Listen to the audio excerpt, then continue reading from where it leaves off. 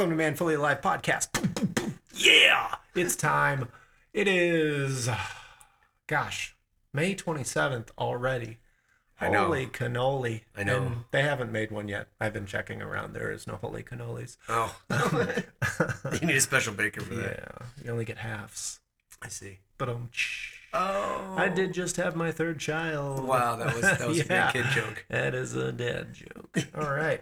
Well, welcome to Man Fully Alive Podcast. My name is Mike with a mic, and next to me is Deacon Nick. what this podcast is about. It's based off a quote from St. Irenaeus that says, "The glory of God is man fully alive." Well, in order to experience the glory of God and to become a man fully alive, you have to unite yourself with the Lord. And the only way you get united with your friends is by frankly spending time with them, which is pretty dang hard to do if you don't spend time with them. Yeah. And we don't mean Facebook time, right? No, we're not talking about Facebook friendships here. We're talking about a real serious relationship with Jesus. So what we do in this podcast is we get to know God through the Gospels, his words to us, the love letters from the Son of God directly to you and me. Amen. So let's get right into it. You want to take us out in a prayer? Sure. In the name of the Father, the Son, and the Holy Spirit. Amen. Amen. Today, Lord, we celebrate you as Holy Trinity, and help give us the strength to be able to proclaim that truth and deepen our faith so that we're faithful to that truth, because it has real consequences, because you as Trinity is a blessing in our lives, and help us to love and to serve you as Trinity, that we recognize that our desire to love and serve you as Father and Son and Holy Spirit. Help us to love each of you personally. We ask this in the name of the Holy Trinity. Amen. Amen. Father, Son, and Holy Spirit. Amen. Hey, we were just talking about them. So what is the solemnity of the Holy Trinity? And Solemnity, yeah. And just for you, my Christians and brothers and sisters that are just trying to understand what us gospel nuts over at the Catholic Church think, the Holy Trinity, obviously, if you live in a Trinitarian rite, it is the belief that the Father, the Son, and the Holy Spirit are all one person, but also three distinct beings, but fully united, fully one being, but also three distinct persons. Yeah, fully participating in and owning divinity. Therefore, they are one God, and yet three distinct persons. It's accurate to say that the Father is not the Son, and the Son is not the Spirit, and the Spirit is not the Father. And they act as one with three separate personages, or they are three separate persons. And we should have a relationship with each one. So, well, to that point, having a relationship with people sometimes requires you to say, "Hey, man, sorry I did you wrong." And that brings us fully to our last week's challenge, which was to go to confession. oh yeah. Now, I myself go on a monthly basis, and mi amigo Deacon Nick has access to it more frequently than I do, because he's usually one-on-one hanging with the priest right before Mass. That's true. I'm around the priests, several priests, not only at Mass, but also working in a parish. They're down the hall in their offices, so Yeah. I have lots of opportunity. I do tend to go once every couple weeks, and couple could be 2, could be 3, kind of depends. But if needed, heck, I'll go once a week for a while if needed. But, I was reflecting on this, and I went to confession about 2 weeks ago, so it's about time for me anyway.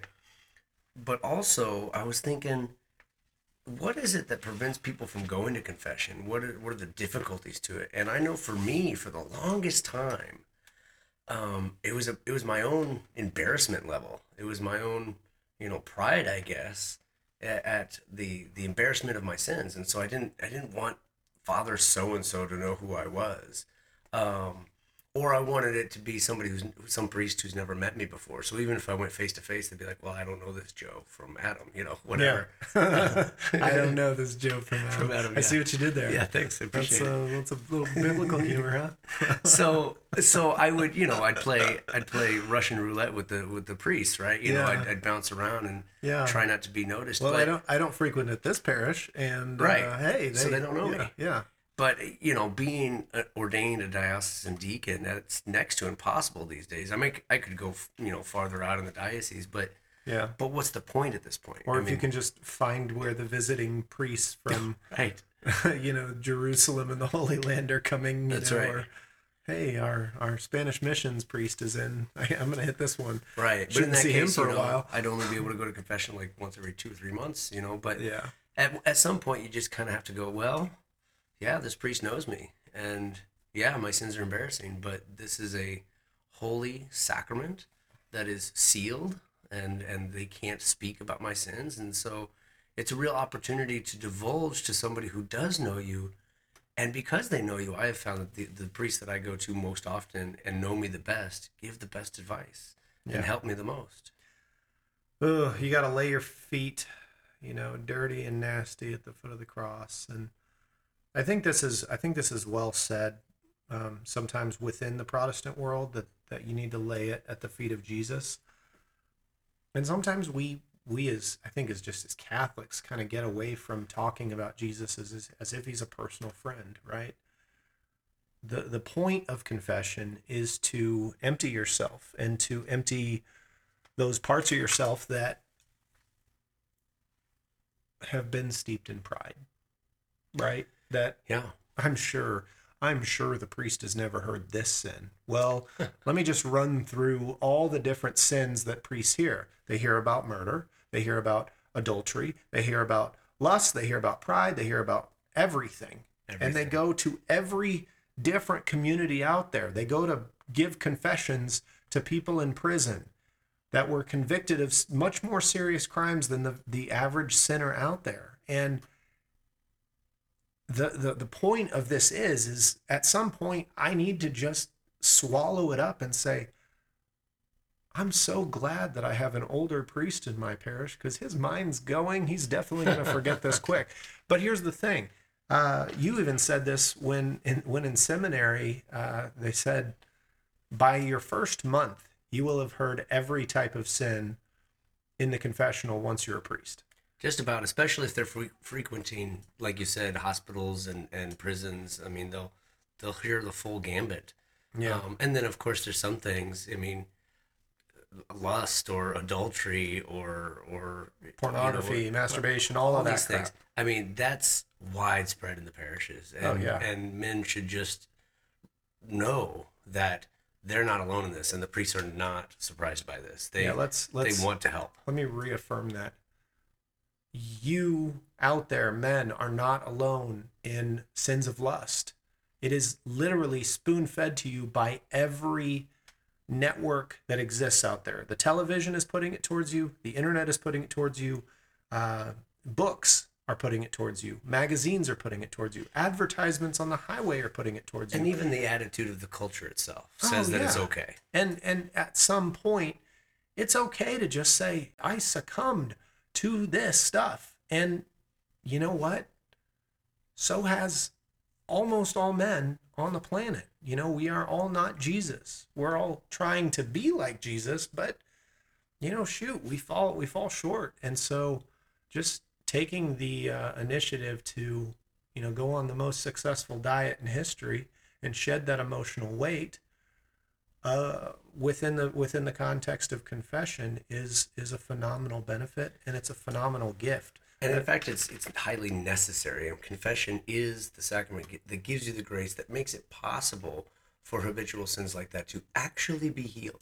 It is possible. Yeah.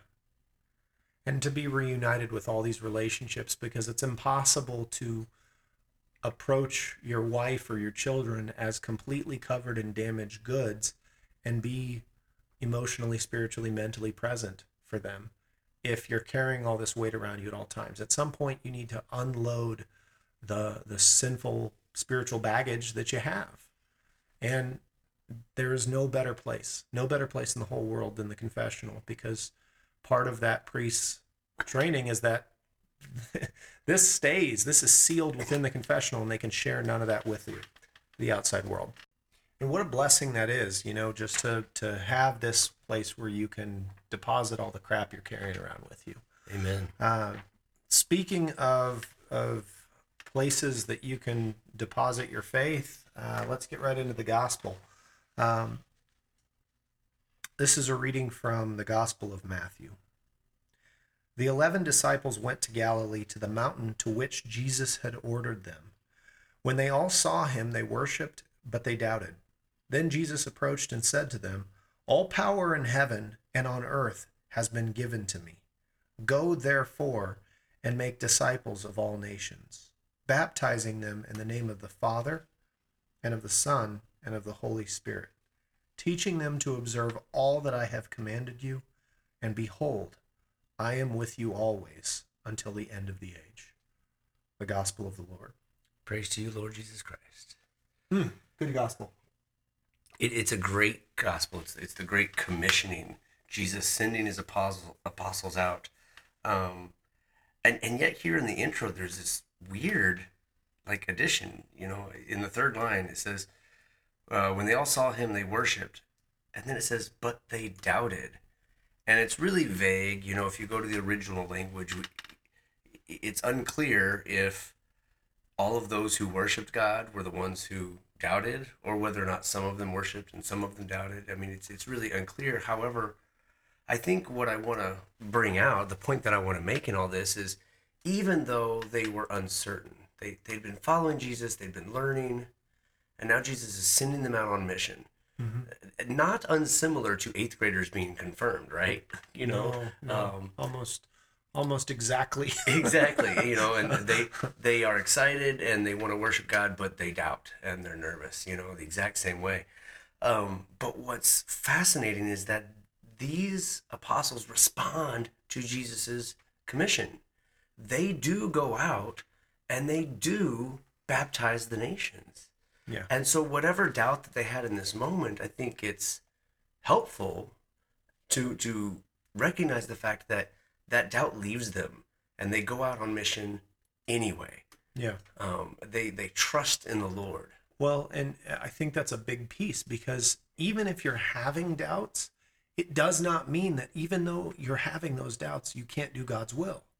Yes. In a place of doubt, pursuing the Lord is more valuable sometimes than pursuing him always within a place of perfect faith. Absolutely. Yes. So I'm looking in the mirror here and saying, there are countless times where I'm speaking about the Lord and I get asked a question that I'm not completely 100% certain I know the answer to.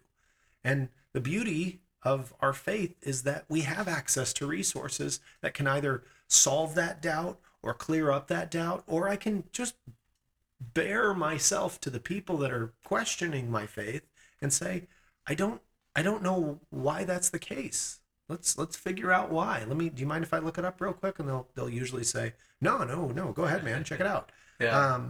And even if it's not in those moments in which we're being challenged intellectually or whatever on our faith, even interiorly, it's important for us to realize that when we are experiencing doubt in, say, something routine like prayer, does God hear me?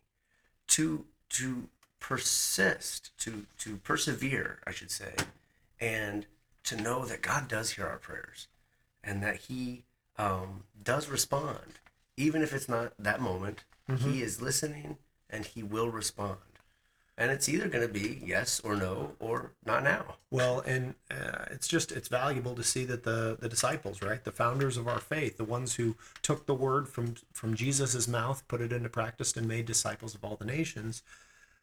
It says that they were doing what Jesus had ordered them even before, and yet they still see Jesus in doubt, right? That doubt is going to come on throughout the mission, right? This says, the 11 disciples went to Galilee, to the mountain which Jesus had ordered them. And it's not like it's a stated mountain. It's just to a place that they frequented. Yeah. And that Jesus probably said something that at times, I want you to go to this mountain, right? And so they expressly go to the mountain which Jesus had ordered them to go to. And sure enough, boom, Jesus is right there. Because if you're doing God's will, God will be with you. That's right. That's right. And he even says this right at the end. And behold, I am with you always. Always. Man, my wife and I aren't with each other always. You know what I mean? Right. This is an eternal being dwelling with me at all times. And that's to pick up something we said last week when we use the name of Jesus, right? Yes, when it might have even been a couple weeks ago, but you're right. When we use the name of Jesus is so powerful that he is there. To say the name of Jesus is to make Jesus present Yeah. wherever you are at What any a time. what a power, right? Yeah. To pull the master of the universe down with Yeah. you when you need him most. Yeah, So. he comes to us willingly, and so so yeah, I think it's a great point that doubt should not be a stumbling block for us in our faith. And then of course Jesus continues, and he does give them the great commission. He sends them out. He tells them first. He declares to them as if they didn't know, but wanting them to be absolutely confirmed in this point that Jesus has all power, right? He is the leader of the kingdom, right? And he reminds them of this. He says, "All power in heaven and on earth has been given to me." So he reminds them of his authority, and then he tells them, "With this authority, what I am telling you to do is I want you to go. Go where? Go and do what? Go and make disciples of all nations, baptizing them in the name of the Father, Son, and Holy Spirit." There's sort of three parts here. He's telling them, I want you to go, and I want you to baptize. And then once you've baptized, I want you to teach them, right? Teach them to observe all that I have commanded you. It's an amazing sort of trifecta. You have to go to the people who need to be evangelized. Those who need to be evangelized need to be baptized. And in order to evangelize them, in order to let them know what the faith is and how to live it well, you teach them. You love them. Mm-hmm. You show them a good example. Yeah. And notice they're baptized first, and then they are taught, which I think is an important point, because that's why we as Catholics believe in infant baptism, because we want our children to have the grace of the sacrament, and the full intellectual understanding of the faith comes later.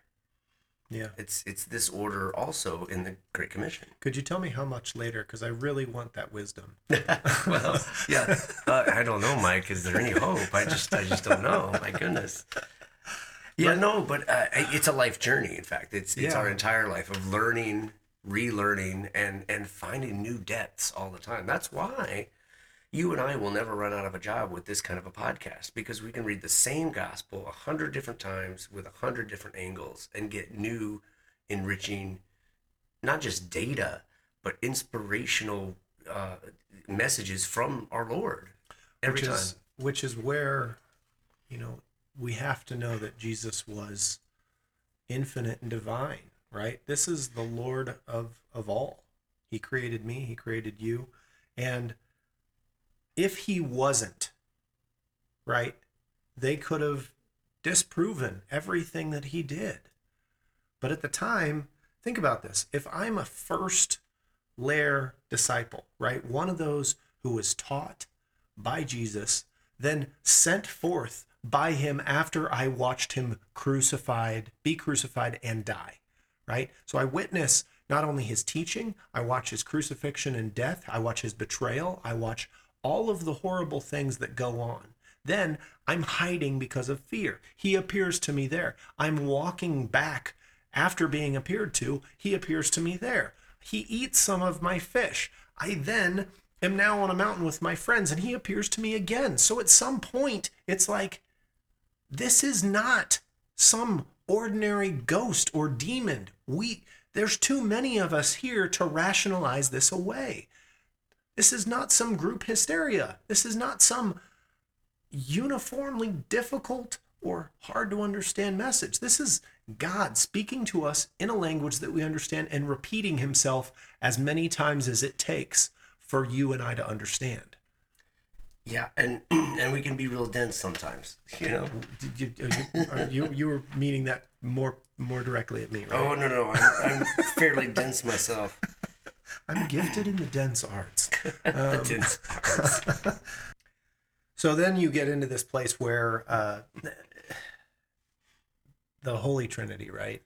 He installs, not installs anything, right? It's not like the Holy Trinity came out of this moment, but he commands the apostles, the disciples, to go forth, make disciples of all nations, and baptize them in the name of the Father and the Son and the Holy Spirit. And that is, exact wording, right, that we have carried out for centuries.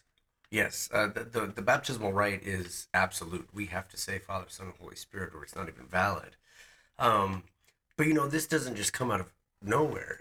We have that great moment when Jesus is baptized, and we hear the Father's voice, and then Jesus is baptized, and then we see a dove descend upon Jesus. This is a visual representation of the Holy Trinity. And now Jesus in this Great Commission is telling them that in the name of these three persons, my Father, myself, and the Spirit whom I am going to send to you, baptize all nations, because they are going to worship us and therefore have faith and therefore have salvation. And so the Holy Trinity is vitally important to our faith. It's the fundamental building stone in which the rest of the faith is built onto. And so it's very important that we get this right, because if any one person of the Holy Trinity is not God, then parts of salvation are missing, right? In particular, Christ himself. If Christ is not God, then we're not saved, because he died on the cross and it didn't accomplish anything. Yeah. Or if the Holy Spirit isn't God, then our church isn't being led by God, and we're floundering, and we're not growing in holiness, and we're not seeking heaven or salvation, despite what Christ might have done.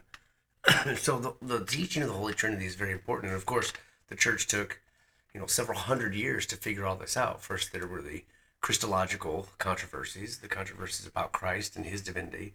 And then later, the controversies revolved around the Holy Spirit and whether or not he was part of the Holy Trinity.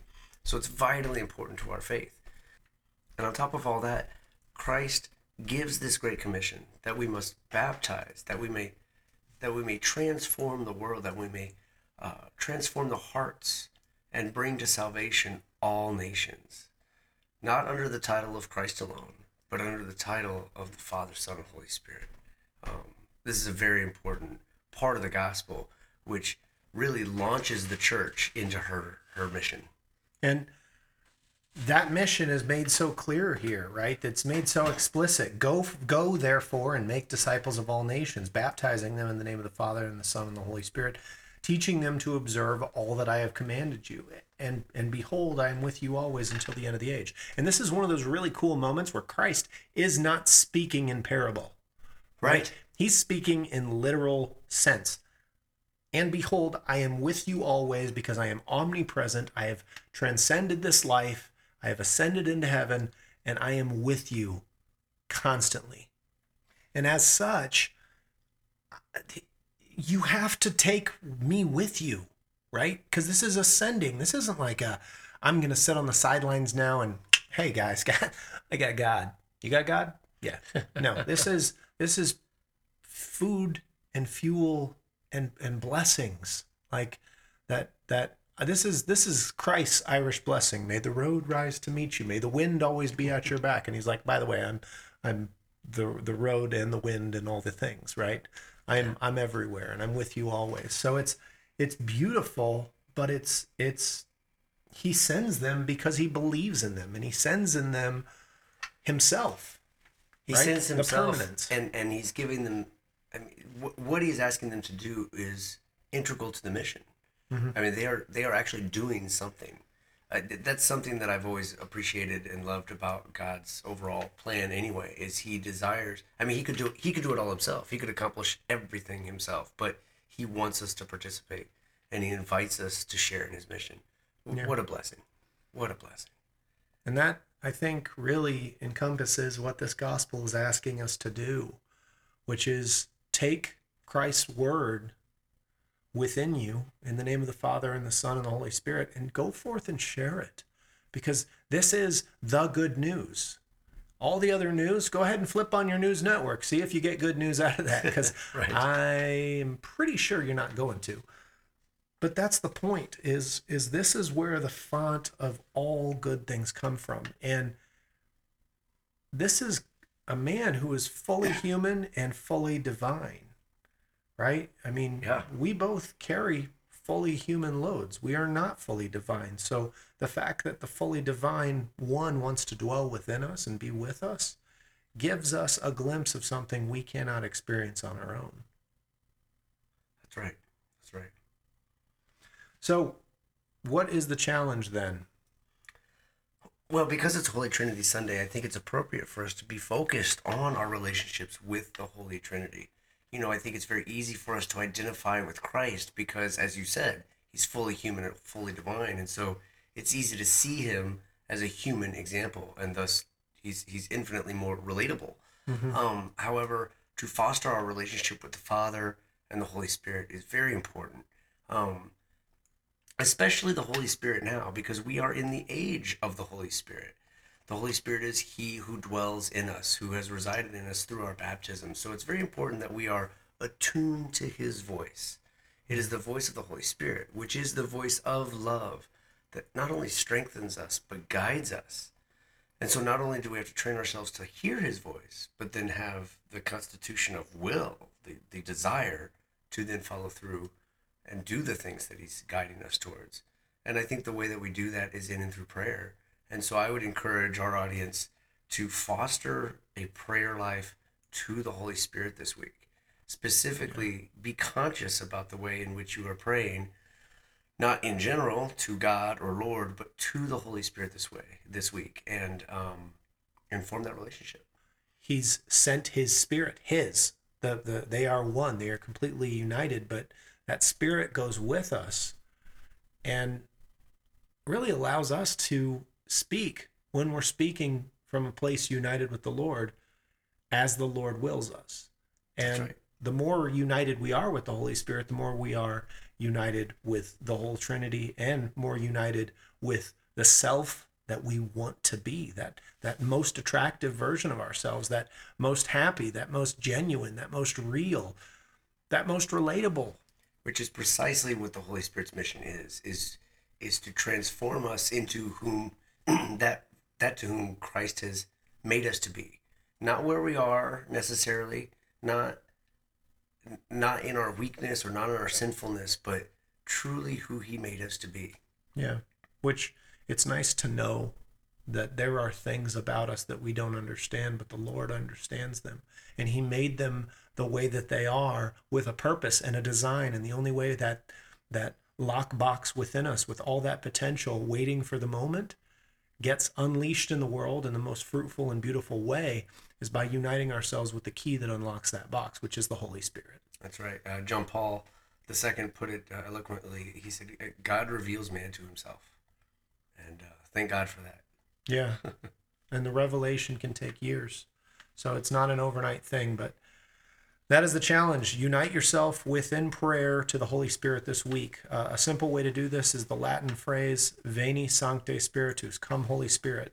And even if you're just repeating that phrase over again, over and over and over, Veni Sancte Spiritus, Veni Sancte Spiritus, come Holy Spirit, it's a very simple way to just let him dwell with you, even if you don't know what to say because you don't know the Holy Spirit very well. You may know Jesus, you may know God the Father, but the Spirit is one that we need to get to know. Absolutely. That's great. So what do you say? I think we should close this in prayer, huh? I am open. Let's do this. Very good. In the name of the Father, and the Son, and the Holy Spirit. Amen. Amen. Jesus, you came and you revealed to us both the Father and the Spirit that you were going to send. And we ask you to help us to know the Holy Trinity, to truly know each person of the Holy Trinity intimately, that we may be inspired, that we may be loved and experience their love, your love, and that we may take that love out to the world. We ask all this through Christ our Lord. Amen. Amen. Father, Son, Holy Spirit. So this week coming up, Yeah. come Holy Spirit. Come Holy Spirit. That's right. Veni Sancte Spiritus. For Man Fully Alive podcast, my name is Mike with a mic. And I'm Deacon Nick. Signing off.